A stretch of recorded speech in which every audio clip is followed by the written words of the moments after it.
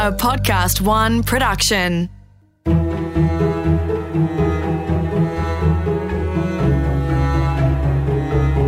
Hi, this is Charles Fairlie. Welcome back to Unsung Business Heroes, where we talk to small business owners that have got a lot to contribute. Today we're hearing from Alphonso, who runs Ariel Australia, as well as a separate business in India called Forum. Andre suffered a heart attack episode, not once but twice, and in this episode he describes his near-death experience and the impact that had on him in taking him into the life of being a vegan. Andre has a business helping people with leadership and presentation skills, so he shares some real gems here with how to inspire people and amplify their presence in the business world. Sit back and have a listen to Andre. I'm sure you're going to enjoy it. So born in a middle-class family, pretty privileged life in Calcutta. So my parents figured that the best thing they could do was to put me into the best school that they could find, which happened to be in the Himalayas. So at 7 years old, I was marched off to school, and I still remember to this day, waving to my parents on the steam train, which takes 2 days. The Darjeeling Mail takes 2 days to get up to Darjeeling. Right? Wow. And not realizing that I'm not going to be home for 9 months of the year. Sure. And having to deal with that at 7 was pretty interesting. But then, when I got to the boarding school, it was great. I kind of fell into that lifestyle pretty quickly. At 7, you adapt really fast. And then at the age of 12, my parents decided that we were immigrating to Australia. So I was plucked out of that and put into a suburban high school in Sydney. Why did your folks come to Sydney? We were part of a community called the Anglo-Indian community, which was the remnants of the British Raj that had sort of intermarried. And it was very clear in India that we were not welcome anymore. Really? So yes, there was a really strong push to move people out because Anglo-Indians, we eat with knives and forks, we dress Western, English is our mother tongue. Sure. And there was a bit of arrogance about us as well, in hindsight, looking back at it, very arrogant because we always thought we were superior and we weren't, we just like other people. But anyway, Anglo-Indians were kind of shunned and my parents decided we had to come over here. So you came to Sydney and went to the Morris Brothers? Morris Brothers, North Sydney. It was a great school. But, in 1970, I was the only brown kid in a totally white school. So you can imagine how much fun it was in the playground. Not much. And there were a bunch of idiots who decided that, it would enhance their masculinity to push me around. And that kind of really, affected me. Sure. Bullying. And you sort of learn that the way to survive is to become invisible. And I tried to do that for a while. And then when I was 15 or so, I kind of figured that it's not my DNA to be invisible. Right. Screw this. So I'm going to do something about it. And the way I did it was through music and decided to play guitar and be a rock star and all that sort of stuff. And I did for a while. I joined a friend and myself, put a band together. We played very loud rock music. And that was a cool thing to do then, right? Because you could get girls and all that sort of stuff. Fantastic. It was like, whoa, this is okay. And I kind of started to fit in. Every boy's dream. Every boy's dream. But I had to work, and I started working, and I realized that I was actually better at business than I was as a guitarist. The first job was at the Water Board. I was a junior clerk straight out of school, and that's how I started my career, and it went from strength to strength, and I ended up, after many different corporate organizations, becoming managing director of an international consulting firm in my 40s. And that was with David Solomon? That was with David Solomon. Yeah. Which was fantastic. It was, never ever thought I'd get to that level, right, of being an MD of a company. But there was still something missing. Okay. So I decided that midlife crisis, so the second big shift for me in terms of what defines me, but was Forum. And what happened was I didn't know where to go. I was at the top of the tree. What do you do? What do you actually do here? And I've always wanted to be an entrepreneur. I think it's do something for myself rather than somebody else. So I decided that I was going to go and open up a company in India. So Kathy, my wife, and myself, and two of our daughters packed up, shipped ourselves over to India, Wow. Put everything at risk that we had to set up a business over there, because it just seemed like a good thing to do. That was my intuition telling me that this was what to do. And this was in 2008, in the middle of the start of the GFC. And that was in training and leadership? That was in training and leadership. So we opened a forum in India, but as my own business, not as part of a corporate organisation. I see. And that still runs today. So the idea was to go there for 3 to 5 years, set it up, put a team together, and then come back here, put our kids through school. And that's what happened. But a big risk, because especially with the GFC, that's I guess a luxury item in terms of training and expense for a corporation. That's one of the first things they'd delete off the budget. It was. India was still sort of inoculated from the GFC because it was still in a growth phase. Right. And that was part of it. But the hardest part was also have a son and 2 daughters. Sure. Who we had to leave behind because they were already wrapped up and stuff. So that was tough. Yeah. So we did that, and it was an amazing adventure of a lifetime, right? It was like so cool. And there was a lot of learning for me from that. And probably the biggest thing I've learned is, one is follow your intuition rather than follow facts and data, because there's that sort of stuff. Yeah. But the other thing was, I think Bill Gates said, we always overestimate what we can do in 1 year and underestimate what we do in 3. Right. Right? And I think there's so much truth to that, because a lot of businesses, a lot of people go into business, and after the first year, things not working, they jump. It takes 3 to 5 years to actually figure that out. Yeah. And that was amazing, because we got it working and running, and now it still runs. And I came back here and started up Ariel, which is the company that I'm now running in Australia with Scott. Right. And Scott was one of your employees? Scott was one of my, he was my sales manager in Forum in Australia. Right. And I spoke to Scott and he said you were pretty driven and passionate about what you do? Yeah. I guess I always have been, but I think I've amped that up a lot in the last few years. See, as I was saying, I almost died. A simple procedure to put a stent in to one of my arteries went seriously wrong. And I went from totally awake, went into critical. Wow. And this was at 42? No, this is just recently. 3 years ago. 3 years ago. Yeah. Goodness. And what happened then was they came to me, and I remember the nurse saying my blood pressure dropped because I was internal bleeding. My blood pressure dropped, and they're trying to keep me alive. And I thought, goodness, is this it? Is this it for me? Is this the end of everything? And they were screaming at me, they were running, pushing stuff into me, injecting me with stuff. Goodness. And I think that was the turnaround for me. So after that, I kind of made a decision, not at that moment, of course, but soon after, that I was going to do something in my life. I was going to do something about my health. I was going to live till I was 90 at least. So what have you changed?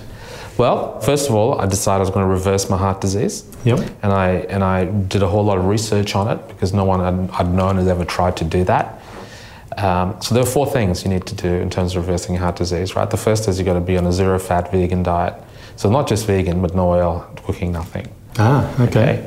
The second thing is you need to deal with stress through meditation, which I do. Yeah. The third thing is exercise, of course, but not too strenuous, but regular. And the fourth thing is to surround yourself with love. Ah. No tension, no angst. Wow. So basically that's my mantra and what I've been doing. And out of that, just trying to reverse my heart disease, the unconscious spin-off or consequence for that was I have this amazing bloody energy to go and do stuff, right? And driven. So when you come close to death and you're knocking on death's door, you think that my mortality is just so close. Sure, it's a big I want to do stuff. I'm not done yet with this world. I want to do stuff. So that's created a lot of urgency in me, and that's translated from that incident 3 years ago. So if Scott said, as Kathy said, I'm driven, it's because of that. I've got so much I want to achieve and do, not just with the business, but personally, like kids and friendships and stuff like that. Sure. So I'm constantly moving and driving and learning. And it's a renaissance of learning that I'm going through. I'm learning so much stuff. And going for whatever comes my way, so. Wow, that must have been very scary when you were at death's door. It was, I don't think I was scared. I wouldn't put scared as an emotion. Right. It was shock. Right. more than scare. It was like, this isn't happening to me. This couldn't be possible. Yeah. But you hadn't smoked and... Not since 42 when I had the first heart attack. Right. Yeah, but I didn't do anything to reverse it. I just went through my normal life. I mean, I watched what I ate and kind of, dabbled and, stuff like that. But, it was... Stop smoking at least. The doctors, he said, I've got the tablets. Doctors actually said, you're fine, go away, live a normal life, take these tablets and everything's okay. And it wasn't okay. And then I decided, well, that's not happening. So why were you shocked then that you were at death's door? Because it was... Didn't expect it. Possibility. Did not expect that to happen, right? And a couple of things. One is I was going through a routine process and it went wrong. With a stent? With the stent. The stent is an hour in and you're out the same day. There's no big deal about it. How long were you in hospital with that? The stent, with the stent, I was in for 2 weeks. 2 weeks? Yeah, wow. Because they couldn't find whether I was losing blood. Because what happened is when they gave me the thing to dissolve the clot, it opened up it opened up some bleeding in my abdomen, which they didn't know, and I was losing blood very rapidly. My blood pressure was dropping, and I was almost in a coma. Wow! So that's why they were trying to save me, and they had my bed tilted upside down. They were slapping me to try and get my blood pressure up. Really? It was pretty amazing. They hit code blue, so they had the people who keep you alive around screaming at you and don't go to sleep, cough. And wow. Yeah, it was pretty dramatic at the time. Goodness.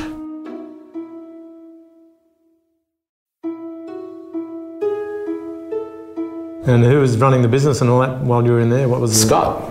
Yep. Scott was doing that, yeah. So we run Aerial in Australia. So what we are trying to do as an organisation is to get people, professionals, to show up full of self-belief using high-end communication skills to influence and inspire people. That's what we're trying to do. And we use acting as the metaphor for that. So our programs and the work we do, which is corporate training, is all born from the theatre. And the methodology we use is all from that. So our programs are run by professional actors who have to also have a business background and also need to be amazing coaches and facilitators in the room. And that's what makes our work so good, along with the design of the aerial work and the arc of the work we do over there. So every time we have a program, people walk away. There's always one transformation that kind of happens, in that group, and people say, "This is amazing." Sure. So it's about leadership and storytelling and engaging with people's... It's leadership and storytelling. It's how you show up. It's for leaders who are trying to inspire their team better or their people. It's for salespeople who are trying to influence their customers. It's for subject matter experts who are trying to get their ideas listened to. It's for women in organizations to get their voices out there and again claim their value. And anyone really who wants to show up with impact. That's what it is. So it's quite broad in its appeal, but that's what makes it so exciting because there's so much depth to it. And we talk about these simple techniques that we use, but if you look underneath the surface, it sits with authenticity of the human being. Why do you think that's so important to you, the presence thing? Is it because of when you were a child? Yeah, I think so. I think, being able to claim your value, being able to show up with all that confidence and self-belief, because when you're getting pushed around at school and stuff like that, your self-belief kind of goes down the toilet. Sure.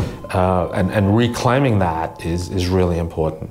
Yep. So I think getting up, and I guess I always wanted to be a rock star, and I never quite made it. And doing keynote speeches is pretty close. You get applause at the end, usually, right? Which is, and you can talk to hundreds of, thousands of people, which is as close as I'm ever going to get to being a rock star. So I think there's that appeal to it at the base level. But at the high level, it's about, I've had to learn a lot to be able to get up and do that, about who I am as a human being and how I show up. So the learning for me and just doing these keynotes has been huge. And that's only happened in the last 2 years. Okay, so the presence element can be learnt. Absolutely, presence is absolutely learned. Every one of us can amplify our presence. What's the main way of doing that? Is it to engage with people through that storytelling concept? Storytelling is just one of the elements. There's 4 fundamental things we look at. The first one is being present in the room. You and me, right here, right now. I'm not thinking about what's happening later, what happened on the way over here. It's what's happening the next 10 seconds. You know, Curtly Beale actually talked about it at the end of the Warrior Towers. The thing they're trained right now in the Warrior Towers, the next 10 seconds, the next 10 seconds. Right. And that's what it means to be present. Yep. The second thing is about empathy and how we listen to people, which is the whole idea of reaching out, not just waiting for people, but reaching out and connecting with people authentically. The third thing is about how you express yourself with 240 volts, using your voice, your body as well as your words to get that message out, that congruent message out. And storytelling fits in as a part of that. Sure. And the third thing is about self-knowing, which is the authenticity piece. The fourth thing is self-knowing, which is the authenticity piece, which is about how do you show up as the real you. Right. You know, how do you show up as a real you, knowing what you do, and accepting all of the screw-ups and mistakes you made in your life? Because what we found in our work, and I find in the work, is when people talk about the adversities they've faced and the mistakes they've made, they're much more inspirational than the good things they've done. When people say, Richard Branson went from here to here, yeah, that's interesting. But, you know, it's Richard Branson being dyslexic, is or whatever it is. I don't know what the story is with Richard Branson, but it's the adversity that people face which makes it. I mean, Steve Jobs, you know, his Stanford speech is 3 stories. Right. 3 stories. The first one is I was adopted. The second one is I was fired from the company I created. The third one is I've been diagnosed with a terrible disease. Yeah, wow. That's inspiration. And I think when people are authentic with themselves and they reach down into those challenges they've had in their lives, that's when their power comes out. Yeah. That's when that growth mindset or whatever. So that's what we do. And in India, so the India business as well is the same thing. You know, we have this amazing team of people over there trying, and probably one of the biggest growth markets in the world right now, doing similar things to what we're doing with Ariel over here, is that high-end communication skills, people claiming their value, but just using a different channel, if you like, to make that happen, which is Forum India. So in terms of the bullying episodes at school in the Himalayas, and when you came to Sydney, rather worse than the Indian experience, obviously, what was it you learnt from that, and what did you take away from it that now plays into what you're doing today, do you think, Andre? Yeah, I was never ever going to put myself in a position of being bullied again. I just wasn't going to let it happen anymore. So I had to get down and build that from, with 20/20 hindsight, it's easy to see, but in the moment, it was just, I'm just not going to let that happen. I'm going to be the cool kid. I'm going to be the guy who's popular, who's likable, and I worked really hard towards being that. Yeah, that likable guy, that lots of friends, lots of people that came that way. So that was from school. And I think I realized with my first girlfriend, because I always thought I was this Indian guy, that no, he was not good enough. You know, who'd want to go out with an Indian guy when all these surfy dudes are around you? And my first girlfriend was going out with me. And, that sort of started that issue of self-belief. Sure. And I realized that I am enough, I am good enough. I'm Absolutely. not crap. I am good enough. And it's driven me to constantly, all my life, to be that. That's one of the reasons I think I do what I do. It's that whole instance of being bullied, is to prove constantly that I'm good enough. To this day, by the way, that I'm good enough. And even if I go to a meeting or I'm sending a proposal out, it's got to be better than anything else. If I do a speech, it's got to be better than anybody else I've seen. So I'm constantly pushing myself to be amazing, because I'm not going to allow anybody to turn around and criticize me again. Sure.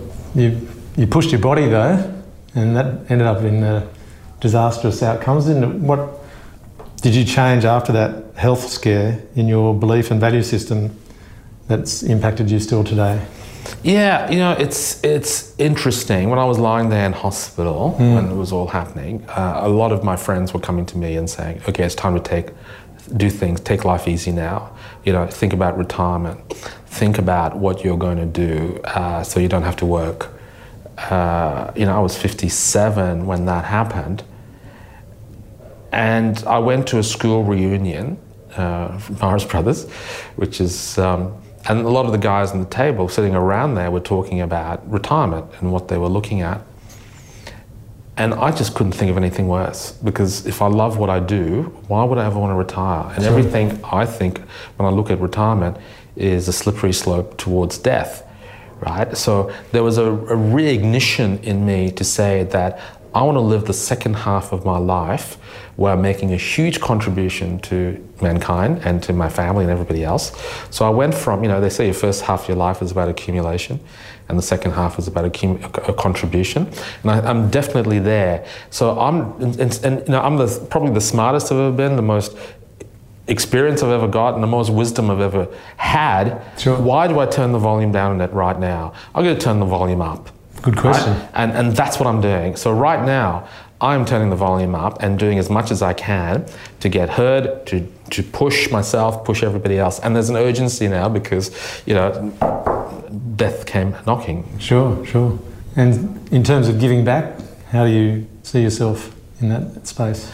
There's a number of things that I'm looking at. I mean, I do a lot of pro bono kind of work for people. I'm an executive coach as well as a keynote speaker. Mm-hmm. So I do charge for some of the stuff, but I also do, a lot of people come to me and say, hey, can you help me with this? And I do. So small business owners, stuff like that. So I do some of that. But I do have this desire to do a lot more. And the idea is to do something in education, because that's where I come from, that's my thing. Sure. And to do it somewhere in the world where people desperately need it. The fact that India is the land of my birth, I kind of think that that's where it's needed most. Sure. We've already won life's lottery by being born in this country. Sure. If you go and experience that, which is what we did for 5 years, we still do, that's where my focus is going to go. So I'm always going to be involved in India and in some way giving back over there, as much as I do over here, but over there as well, particularly over there, because people there really need it. Yeah. And someone you admire in business that you look up to, maybe, that you respect? There's a whole lot of people in my life that have sort of come and been guides and teachers, but David Solomons is one. He asked me to come and run his company, and then he taught me how to be a businessman. Sure. That was a big lesson learned for me. I've learned a lot from him. He's nothing like me as a person. He's so different, but absolutely. And to this day, I still learn a lot from talking to him. Okay, so if you had to give some advice to business owners out there today? Yeah, so the 3 bits of advice I would give to business owners based on my experiences in life stand out for me really clearly. The first one is grit is more important than intelligence. And what I mean by that is resilience, to keep going. As business owners, we constantly get knocked down. We constantly come up against hurdles, and I've seen way too many people give up too quickly. I'd say 3 to 5 years, if you're going into business, is a sort of window you've got to look at, not 1 year, because 1 year you're going to walk, right? So that's the first thing, be resilient. The second thing I've learned is follow your intuition. In this digital world we live in, where we have access to so much information, we downplay and discount our intuition. And I think it's so important.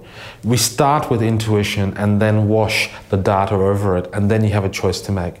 If you start with the data, no idea will ever live. It'll be shot down before you even start. And I think that's what you need to do. And the third thing is, if you stay still, you will die. You've got to keep moving. You've got to keep moving. And that means you've got to look at, how do you get better at what you do? How do you get your organization better? How do you get your business better? Everything about everything you do has got to be improved to what you did last time or last week or 5 minutes ago. I think that in itself is one of the secret recipes of success. Fantastic. I hope you enjoyed our chat and got some really great tips, both for business and for life. Don't forget to have a look at unsungbusinessheroes.com.au and check out all our videos on YouTube. We're also on Facebook and Instagram. All these stories are available in our second book, Unsung Business Heroes, which is available right now. And if you'd like to get a free notification every time there's a new Unsung Business Heroes episode, just hit the subscribe button. Unsung Business Heroes was presented by me, Charles Fairlie, in collaboration with Podcast One Australia. For more episodes, go to podcastone.com.au, download the Podcast One app, or search for Unsung Business Heroes on iTunes.